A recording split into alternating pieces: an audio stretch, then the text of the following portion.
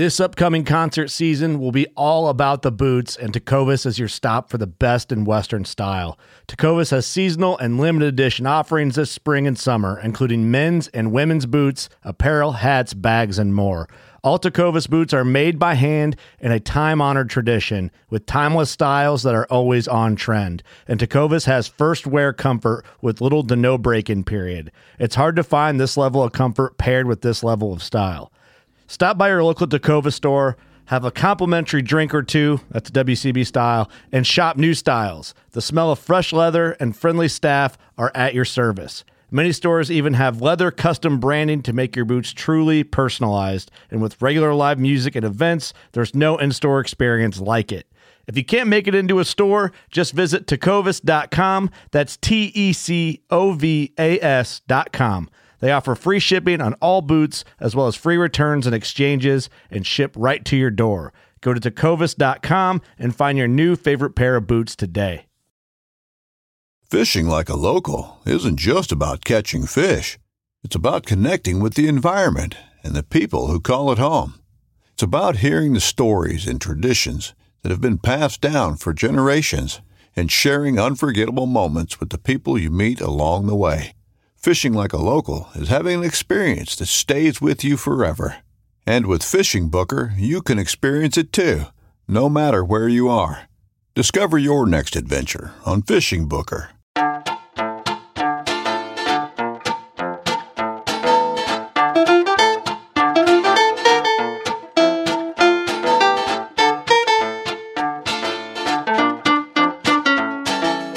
I'm April Vokey, and you're listening to Anchored, my chance to speak with some of the most influential people involved in the outdoors today. Join me as I travel to sit face-to-face with my guests in their own homes to learn more about their careers, opinions, history, relationships, and life both indoors and out. For this week's episode of Anchored, I went back through the archives of a television show I used to host.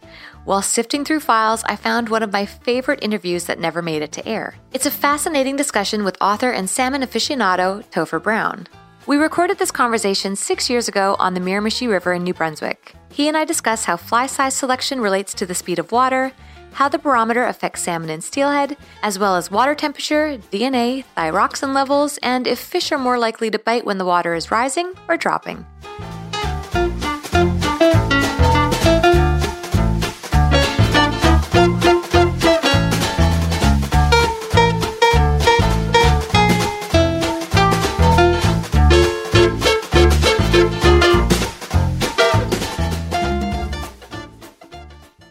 Audio's good. I'm rolling. Yeah. Okay. All right, guys. I'm rolling. Okay, so why don't we start off with who you are and what it is that you do. I'm Topher Brown, and I'm a writer, and I've written a couple of books, one called Atlantic Salmon Magic, another smaller book on fly tying called 100 Best Flies for Atlantic Salmon, and working on a third book right now on spey casting, so that will hopefully be out in the next couple of years. And I do a fair amount of instruction, spey casting instruction, week-long schools, as well as individual instruction. And I work with several manufacturers. I have read your Atlantic Salmon Magic book, and it's actually been an amazing book for me in this project. Oh, good. You have helped to mentor me more than you know. So I did call you a few months back asking for some help and some assistance with a reading list. And the reading list that you provided me, I went out and bought every single one of those books. Oh, dear me. Yeah, and I'm slowly getting through them. Yeah. And there's been a lot of things that I've wanted to ask you while I've been here, but you weren't here. I mean, you just got here yesterday. That's right, yeah. Now that I've got you here, I want to ask you these Sounds questions. good. Fire away. Okay, so why don't we start off with water temperature? When you and I had spoke, I bought Richard Waddington's book, Salmon Fishing, and he, of course, piqued my interest on fish behavior in relation to water temperature. And I started to carry a thermometer with me, and I mean, at this point now, I can put my hand in the water and basically tell you what the temperature is.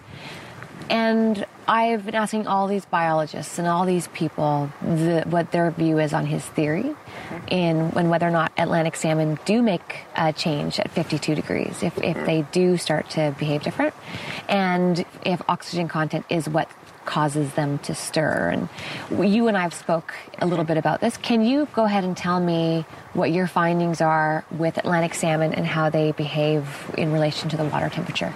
So Atlantic salmon, with regards to the water temperature, I think water temperature is definitely important. Waddington described 48 degrees as sort of a watershed point, below which you would fish a sinking line and above which you would consider a floating line. And I think that holds up pretty well.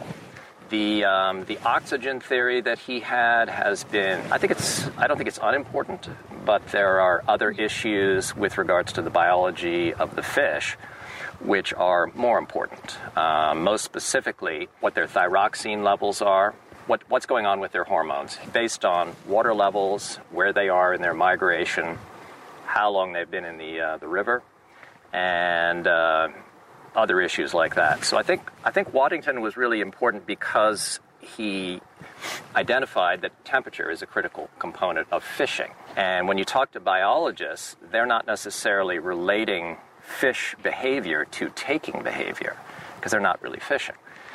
But if you overlay what we know about cold-blooded fish in general, and fish are cold-blooded, so very cold water does have an effect on their metabolism, and so does very warm water. So there's a window in there inside of which you can expect reasonable fishing. The other sort of wrinkle or fly in the ointment is that different strains of fish react differently to different temperatures. So we're here on the Miramichi today, or the Cairns River, which is a tributary of the Miramichi. These fish are particularly well adapted to warm water. So they tolerate a much higher temperature than some of the fish that I fish for on the Gaspé, for example. But why are they more tolerant of the I think because they have adapted to warm water since the last ice age. And so nature has selected naturally for a species or a strain of fish which is suited to this habitat, to a warm water habitat. So, what about Atlantic salmon over in Europe? It's pretty interesting when you look at the DNA on the salmon, and there are some differences between North American Atlantic salmon and European Atlantic salmon. And we can look at it at the point of counting alleles on the DNA helix and know that there are differences. Whether or not that impacts behavior, I think, is an interesting question. And some of the rivers in the southern part of the European range, which are in northern Spain, I would guess, I've not been there and fished there, but I would guess that some of those fish are very well adapted to warmer water. Whereas if you went up to, say, northern Norway or the north coast of the Kola, if those, if the water temperatures hit low 70s up there, I would think it's pretty much game over as far as the fishing goes. Can you just go ahead and break that down into really simplistic terms? Yeah, you bet. So DNA is what makes us who we are. And they can analyze the difference in the DNA, I guess you would call them molecules, I'm not a biologist, and they can see differences between European Atlantic salmon and North American or Canadian Atlantic salmon. And I wrote an article once about this. The salmon in Europe don't take dry flies particularly well outside of Russia. So the question is it a self-fulfilling prophecy because nobody tries dry flies? And if you don't try them, of course, they're not going to work. Or is there a genetic difference between their fish and our fish, which makes our fish take dry flies pretty nicely? Could it be that our fish take dry flies because they are more adapted to the warmer weather and the warmer Absolutely. water? And therefore, it speeds up their metabolism? It could, absolutely, yeah. It could also be that our rivers are a little shallower and they're more conducive to dry fly fishing. Now, in the steelhead world, the longer that a juvenile steelhead stays in a river system, the more likely it's going to get used to taking topwater, natural insects off the top. So what about in the Atlantic salmon world? How long do they stay in the system before they do migrate back to the ocean? In the southern part of the range, they spend a shorter time in the river before they head back out because the growing cycle in the summertime is longer. Right. So they can put on the necessary weight, grow to the necessary size, and then shoot out. But doesn't that make sense then? Could it be that they're less prone to taking dry flies because they're in the river system for less time? Eating natural dry flies? Absolutely. Yeah, it does make sense. Okay, that's interesting. It's going to require lots of fishing by you and me to test it out. So someone's got to do it. I hope you're ready for that. I'm ready. Let's talk a little bit about open ocean, because in 1948, they didn't know where these fish were going in the open ocean. That's right. Do we know now where they are? Yeah, we really do. We have a pretty darn good idea. Can you tell me? Yeah, they go to 1-year salmon, which are called grilse. They spend one winter at sea, so they're called a one sea winter fish. And they spend their time probably in and around Newfoundland. Okay. So Grand Banks, maybe Flemish Cap. The multi-sea winter fish, the fish that go out to the ocean and spend 2 winters or more, will head up to the Davis Strait, which is between Baffin Island and the west coast of Greenland. And they'll make a tour up there and then come down the west coast of Greenland, feeding late in the season, and then overwinter in the South Labrador Sea. And this is North American salmon? These are North American salmon, yeah. What about the European salmon? European salmon, I don't know that they have quite as good an idea as we do about our fish. And some of the European salmon do go to Greenland, there's no question about it. I think some of the Icelandic fish spend more time in the Erminger Sea, which is on the east coast of Greenland.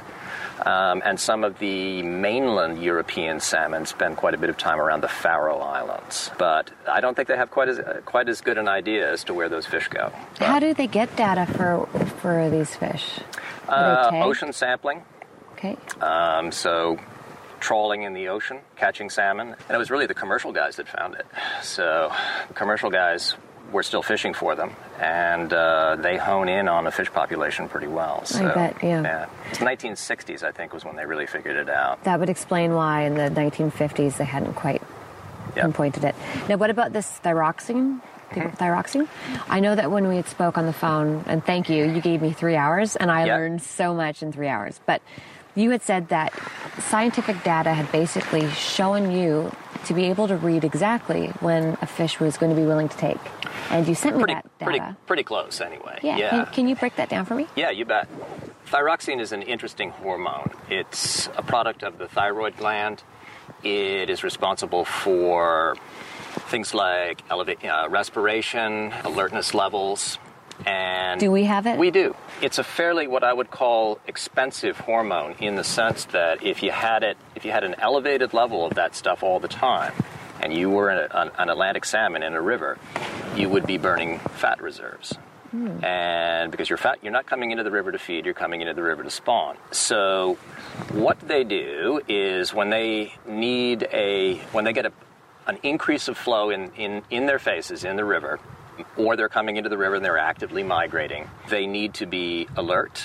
Their metabolism needs to have an increase in activity levels. So their thyroxine levels tend to be elevated when they're actively migrating up the river. When they get to a holding pool like the one that we're fishing today, and they may have been parked here for a couple of months, they will shut down or slow down that thyroxine levels. Their thyroid gland will actually slow down the amount of thyroxine that's pushed into their bloodstream.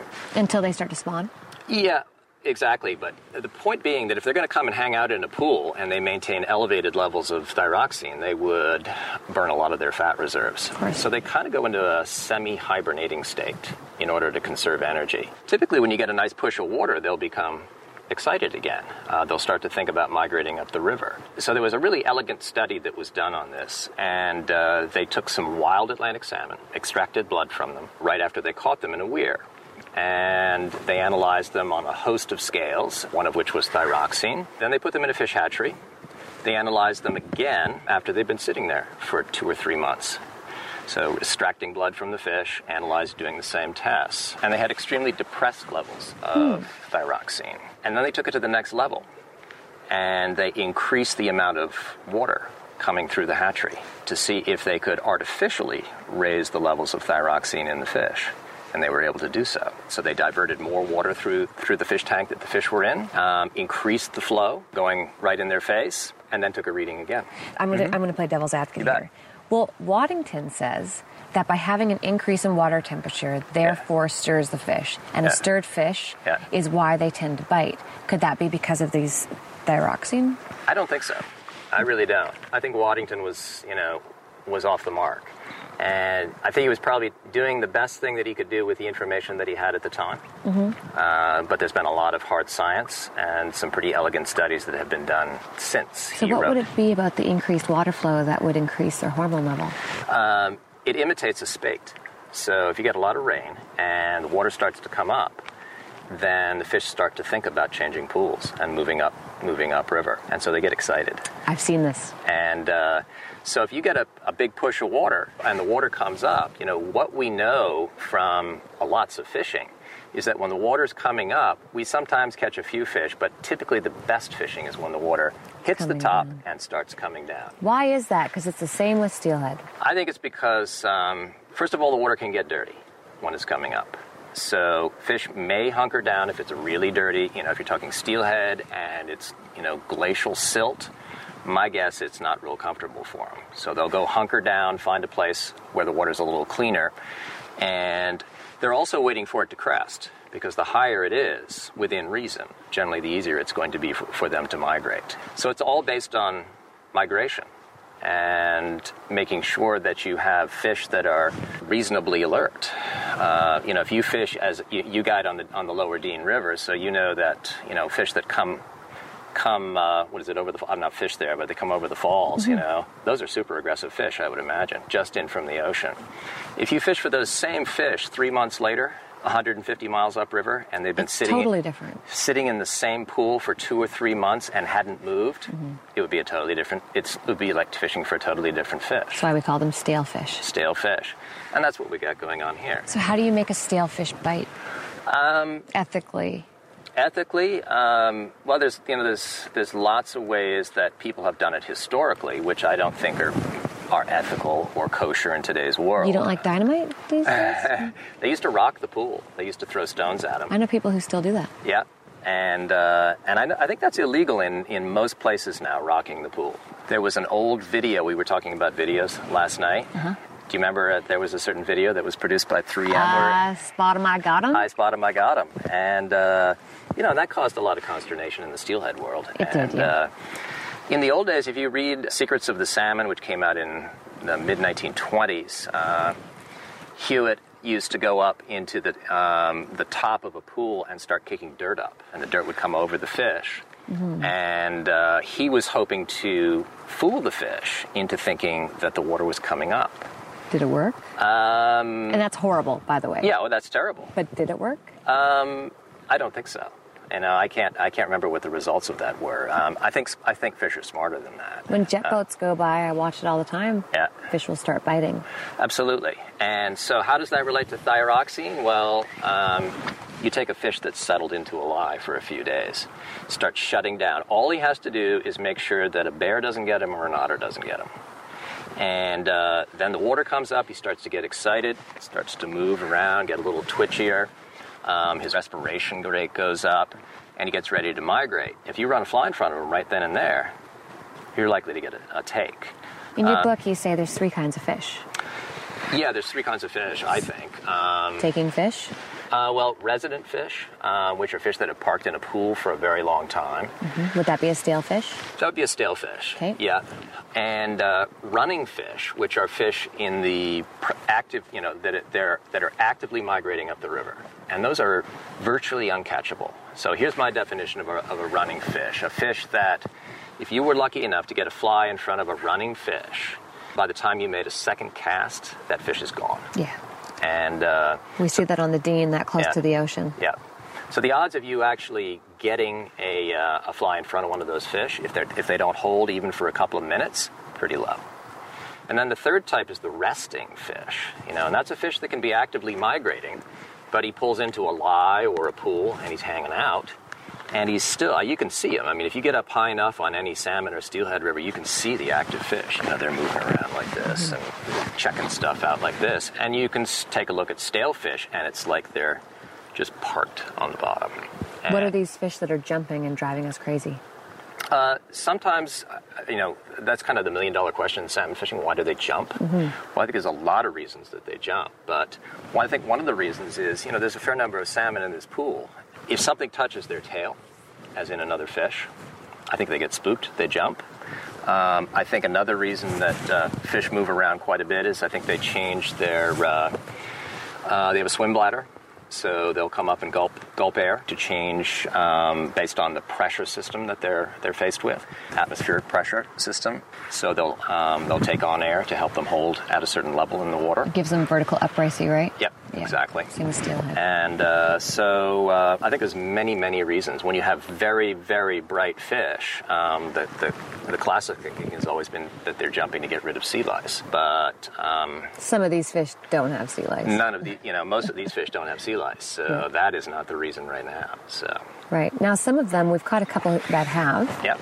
And I'm just amazed that they still have that dark hue to their flesh or to their scales. Yeah. Do they change color as they enter a darker system? My guess is that they've been hanging out in the estuary for quite a while. Oh, so they're no longer freshly minted coins from the North Atlantic. They've been hanging out in the estuary, darkening up, but because they haven't entered freshwater yet, they still have sea lice on them. Right, because the sea lice can't perish until they're in the freshwater. Right. So right, exactly. That makes sense. Okay, God, I've got so many questions for you. Barometer. Lots of theories on barometer. Lots of theories on barometer. Can you try to maybe simplify in a couple sentences how that would affect fishing? If it affects fishing? I think it affects fishing in the sense that, well, first of all, fish are very attuned to it. They have a very sensitive instrument in their swim bladder, which can read the barometer with great accuracy. I think it's only important in terms of affecting water levels. So in other words, if you've got a plunging barometer, fish know that it's plunging, and it alerts them to the possibility that rain may be coming, which means the river may be rising. I look at it as a straight water level issue. If you get a plunging barometer and you get a big storm coming through and your water levels come up, you can anticipate some fish going on the bite as that water starts to bump up. And then you can anticipate probably 80% of the fish that you catch will come once it crests and starts to fall. So to me, the barometer is really tied to river levels in terms of the moisture that you may be, a storm may be dropping in the river. Are Atlantic salmon part of the brown trout family? They certainly are. Well, or are brown trout part of the Atlantic salmon family? I think that's up for debate. But they're both salmo. One's Salmo truta, one's Salmo salar. So what's the difference between a sea-run brown in South America and these Atlantic salmon? There is a genetic difference between the two. No question about it. The classifications, many of these fish have been reclassified within the last 30 years or so. Mm-hmm. Steelhead used to be Salmo gardneri, something like that, and they're now Oncorhynchus mykiss. Yeah. But in terms of their behavior and in terms of their, I find brown trout and salmon to be very similar in their behavior. Mm-hmm. In terms of their fighting characteristics as a sport fisherman, I don't find that the brown trout have quite the endurance that the salmon do. And having caught, probably a couple of dozen sea-run brown trouts in Tierra del Fuego, but they jump and they do a lot of the things, but they're not quite as hot as the salmon are when they're fresh. So now with a brown trout, we often fish these big, aggressive streamers for them, and we rake them back. Yeah. Whereas the Atlantic salmon is famed for taking these small, delicate flies. It can be. It can be, absolutely. In your opinion, how important, or what is the importance of the fly when it comes to Atlantic salmon fishing? To me, I look at it as a pretty simple equation in that you can catch fish in low water on really big flies, provided that really big fly is moving at a speed which is appropriate for something that big. So fly size has really nothing to do with the fish. It has everything to do with how fast it's moving. So if you want to fish fairly fast water with a small fly, you can catch fish with it, provided you slow it up to get that small fly to look realistic. And conversely, if you're fishing slower water and you fish a really big sunray, you're going to probably have to start stripping that thing to make it look realistic. Otherwise, it's going to look, anything that's that big when it gets into relatively slack water can presumably locomote pretty well. So you're going to have to imitate that. I mean, these are not animals that react logically. These are animals that react instinctively to prey and intruders into their territory. So the more you can imitate that, I think the more success that you'll have. A very interesting blurb in your book was you said, Ask a guy if his fly that's basically come to its end of its swing, or it's on the dangle, Yeah. and it's hanging on top of a white rock. Yeah. Ask him how fast that fly is moving, and if he says it's not, Right. he's wrong. So say that you said the water was moving, what did you say? 3 miles an hour, something like that. 3 miles an hour. Yeah. Okay. So the water's moving 3 miles an hour. Yeah. And that fly is maintaining some sort of movement over that rock. That Yeah. means it's also moving 3 miles per hour. That's correct. Yeah. So what you had said, and this really helped change my fishing. If I'm fishing really fast water and I'm fishing something that's this big, yeah. naturally, or in the natural world, could an animal or some sort of insect move that fast? Could it move 3 miles? Right. And it really forced me to regulate my fly speed by what size of fly I was fishing because of that blurb. Right. Is there anything else that I should know about that? I don't think so. I think that's, what I try to encourage people to do is to think like a fish and to think like a small bait fish. In other words, think, if you were this big, very, very small fly, is it likely that you're going to be able to hold a position in a 4 mile an hour current? Probably not. A small critter about that big is most likely going to be carried away in a 4 mile an hour current. So if you want to fish it realistically, then you're going to have to imitate that effect. Or you can go to a bigger fly and fish it as you were. Are we trying to fish realistically, or are we trying to give them something that's just going to induce a reaction? I think both. If you're fishing a big river in early season with lots of water and you're using a very small fly, in order to get it to fish realistically, you're going to have to do a lot of mending and slowing it down, and that's not really the best way to cover a big river early in the season. So you would be, probably better advised to pick a bigger fly and move it appropriately. I think the big departure here is that if you look in the old books, they really related fly size to water temperature.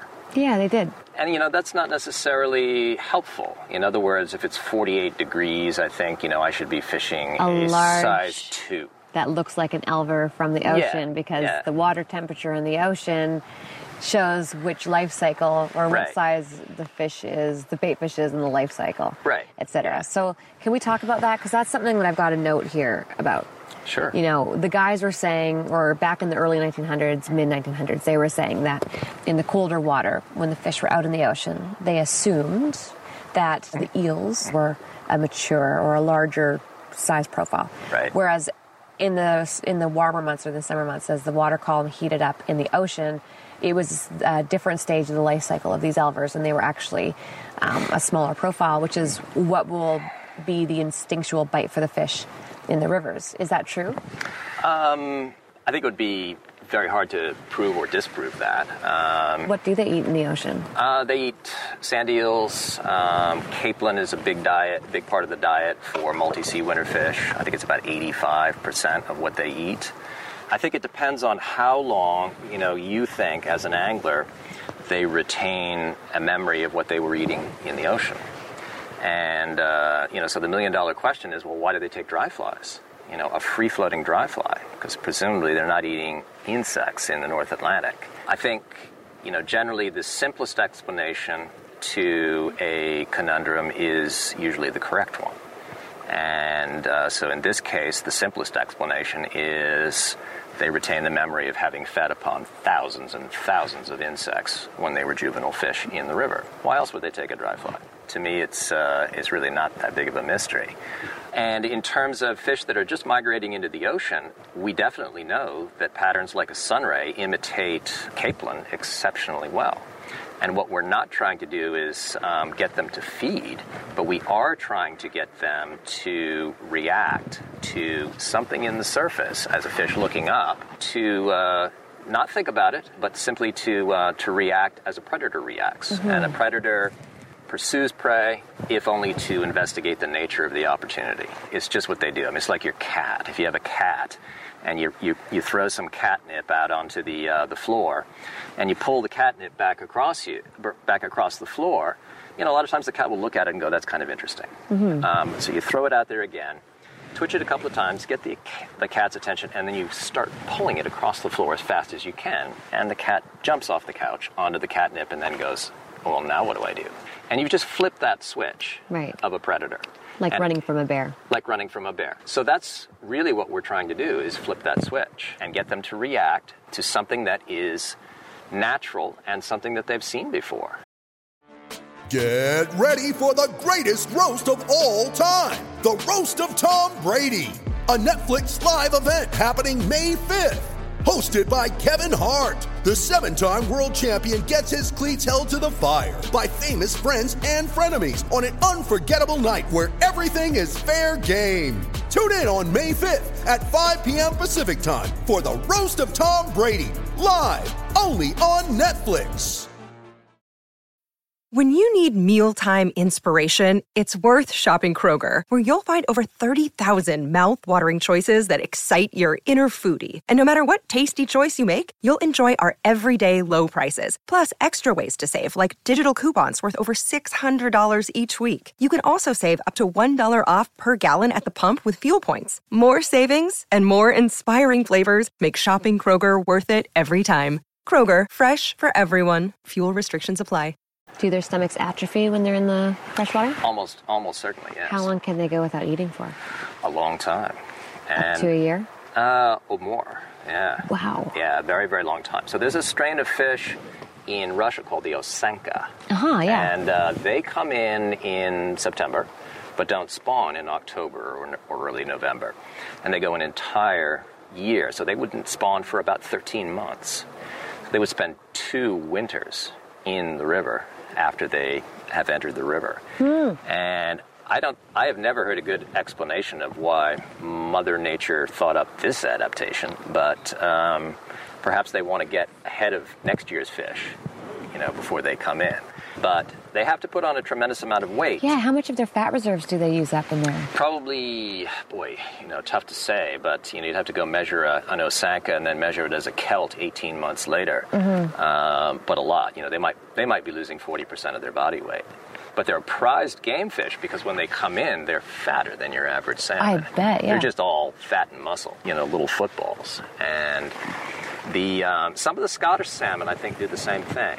They come in early fall, but don't spawn, and spend an entire winter spawning 12, 13 months later. So fascinating. It is very unique. I mean, Mother Nature's got a lot of strategies for perpetuating species. With steelhead, provided there's enough food in the river, a male steelhead, does not need to leave the river as a juvenile to go to the ocean to feed. And it can remain in the system. Right. Whereas the females tend to have to go back to the ocean because they need to have enough fat for their eggs. Right. So what we have is these resident trout that basically are steelhead that just never left. Right. And they can still fertilize an adult female steelhead's eggs.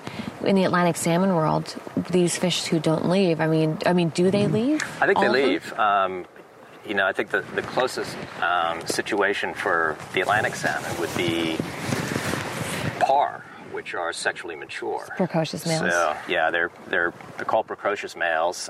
They're sexually mature, so a par is a small juvenile salmon that's not been to the ocean.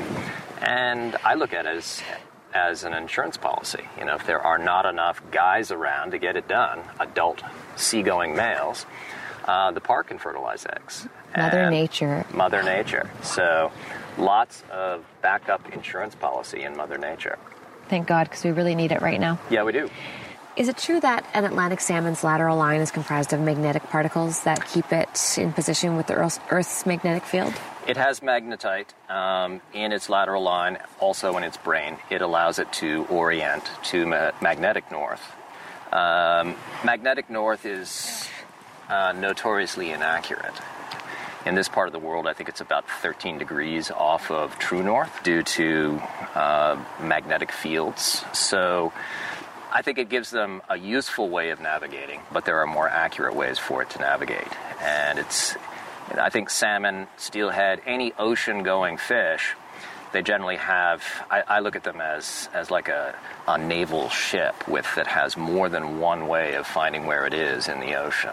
How else does it find its way? It also finds its way, very interesting study that was done on fish taking a sextant-like reading off of the sun.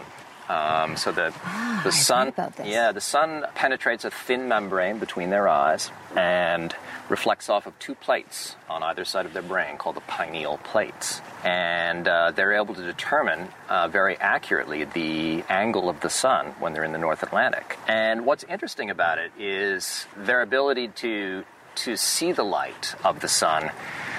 They only use polarized light, and polarized light is the only type of light that penetrates cloud cover.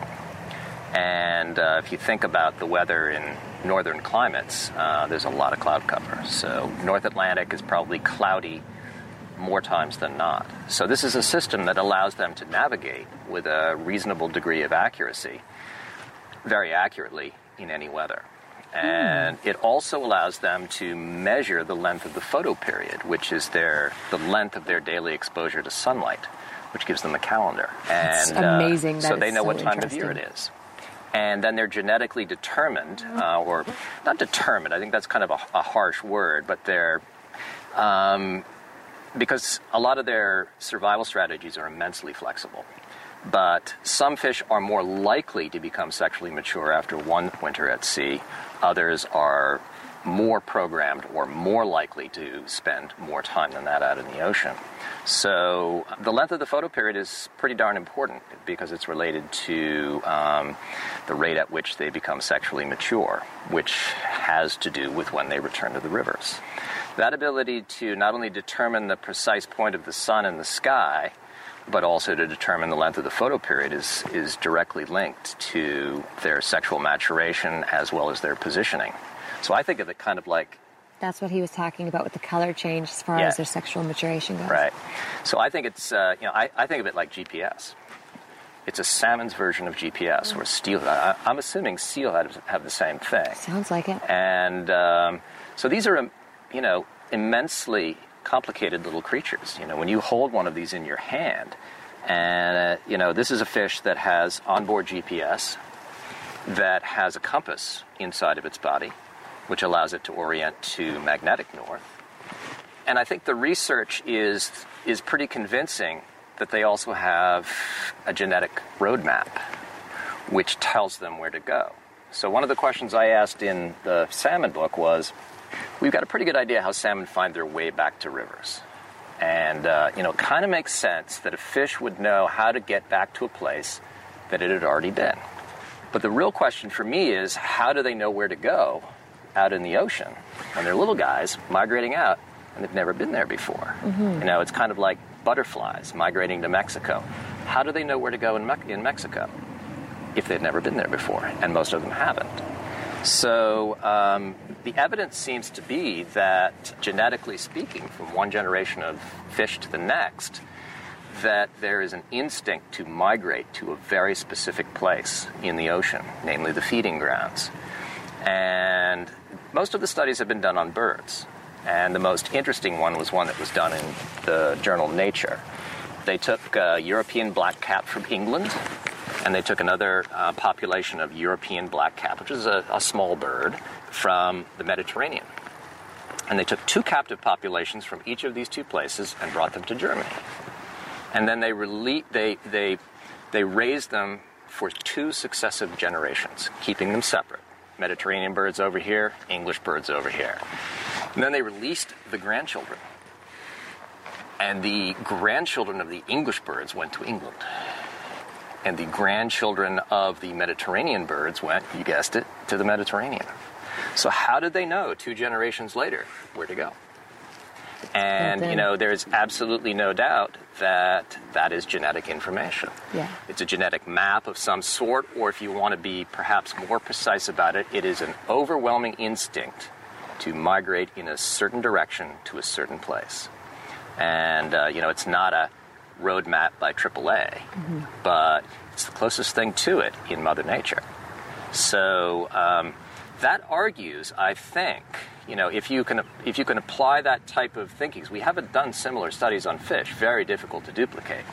But I think it argues for what I would call genetic integrity, in the sense that if you start messing around with populations of fish that have become adapted to a river since the last ice age, then you could potentially scramble that information when you're passing it on to the next generation of fish, such that they don't know where to go when they get out into the ocean.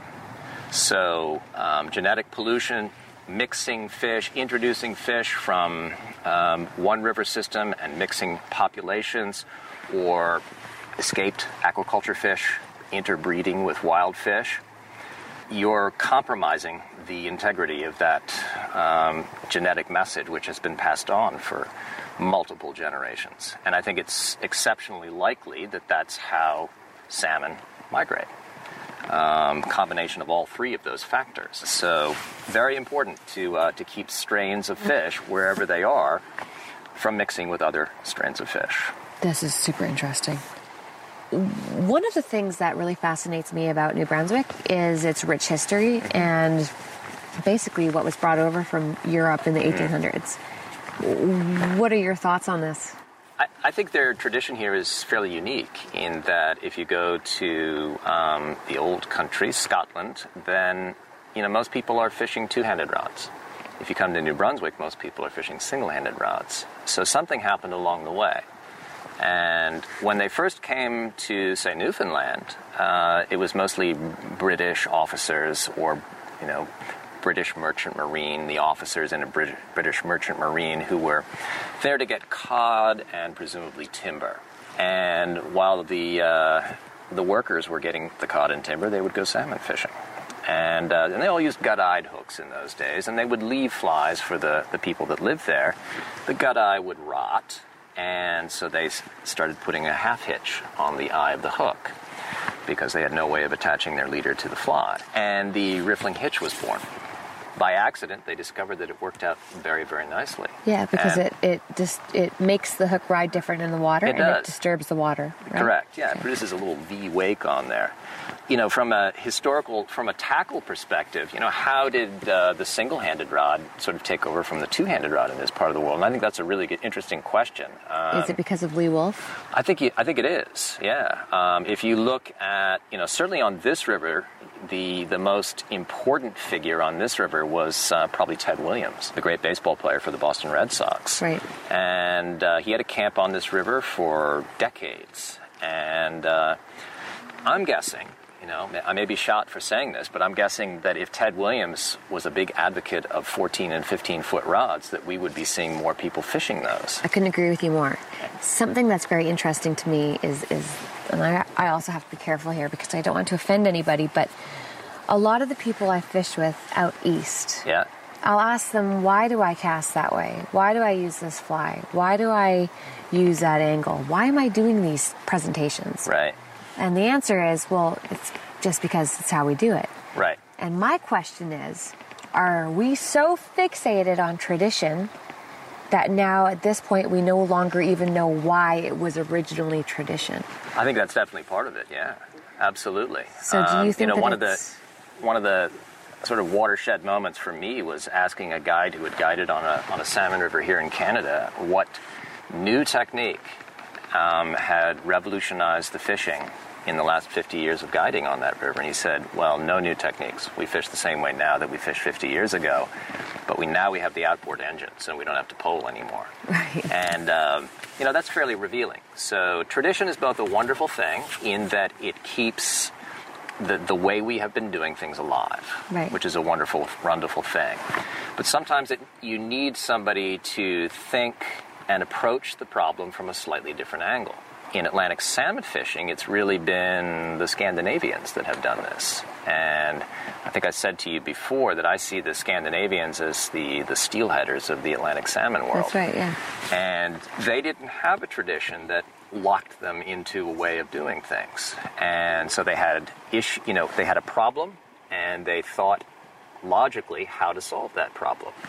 And then they traveled the world, as Vikings do, and applied their techniques and their tactics to other areas and did very, very well. And then people in Scotland said, boy, these Scandinavians are doing pretty darn well on our own rivers, so, let's take a page out of their book. And when I first, when I was as a young man getting going in salmon fishing, I really looked to steelheaders because steelheaders also not bound by tradition in many respects. That's right. And do you think that's just because we don't have it? I mean, our tradition... I think the tradition is there. But it didn't start to the 30s, really. Yep. It's not as old, but it's definitely there.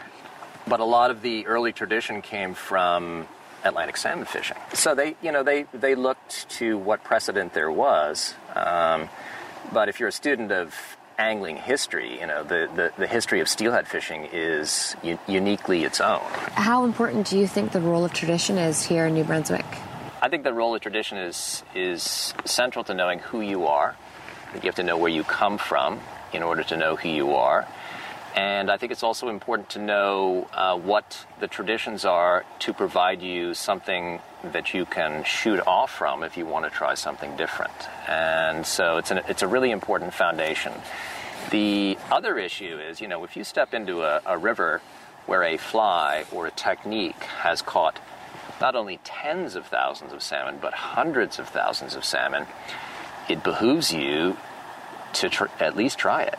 I mean, it's worked over and over and over again. Don't try and reinvent the wheel. Mm-hmm. But if it's not working, and you are a well-traveled angler, maybe then it is a good idea to try something different. What's always struck me as curious is the riffling hitch is not used very much in New Brunswick or in Quebec or Nova Scotia. And if you travel to Newfoundland and Labrador and you're fishing a wet fly, everybody fishes the hitch. They don't even fish, typically don't fish a standard wet fly swing. So did the fish around here just not get the memo that the riffling hitch works, or is it tradition that dictates that, we don't fish the riffling hitch here?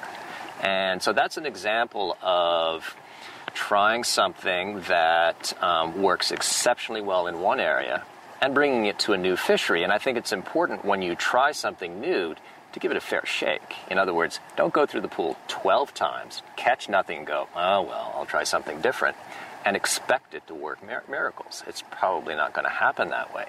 What I mean by giving it a fair shake is when the fishing's good, then try the hitch. See how it works on your home water. If you don't typically fish dry flies, try a dry fly. And give it a fair shake. Try it in water temperatures that are conducive to good dry fly fishing or good hitch fishing. And so I think tradition is both important in terms of knowing, what works in a given fishing situation. But it shouldn't bind you from thinking blindly like that tradition is the only way to do it, the traditional techniques. Because one of the most interesting and fascinating things about fly fishing is traveling and seeing how people fish for Atlantic salmon or fish for steelhead in different locales, and then bringing back some of those techniques and applying it to a fishery that you're more familiar with. And evolution. And that's how we learn. And, when I first showed, along with many others, tube flies to some of the guides that I know in Quebec, they were reasonably horrified. Yeah, and, I remember. And these days, they fish tube flies whenever the water's up, and even when it's not, in many cases. So, it's like anything new. It kind of goes through three stages. The first stage, it's generally ridiculed. The second stage, it's usually violently opposed. And then the third stage, sort of 10 years down the road, we've been doing that for 10 years now. Yeah, I've seen that firsthand. Yeah. Even in the Great Lakes system, trying to bring spay fishing and swinging streamers over. Yeah. I remember being ridiculed. Yeah, absolutely. So I know what you mean. Yeah. So my last two things I'm going to hit you with are your tennis analogy. Are you shy to talk about that? Not at all. Okay. No. When we were on the phone, you were so helpful and you gave me this wonderful analogy, the tennis analogy. Mm-hmm. And I have told so many people this analogy. It's okay, I left your name off of it. But I wanted to chat with you about it now that I've got you here and we're face to face. Do you want to elaborate? Yeah, you bet. So for those that don't play tennis has got a net and it's set at a certain height. And if you lower the net, it makes it easier to get your ball in the court. If you raise the net, then it makes the game more difficult.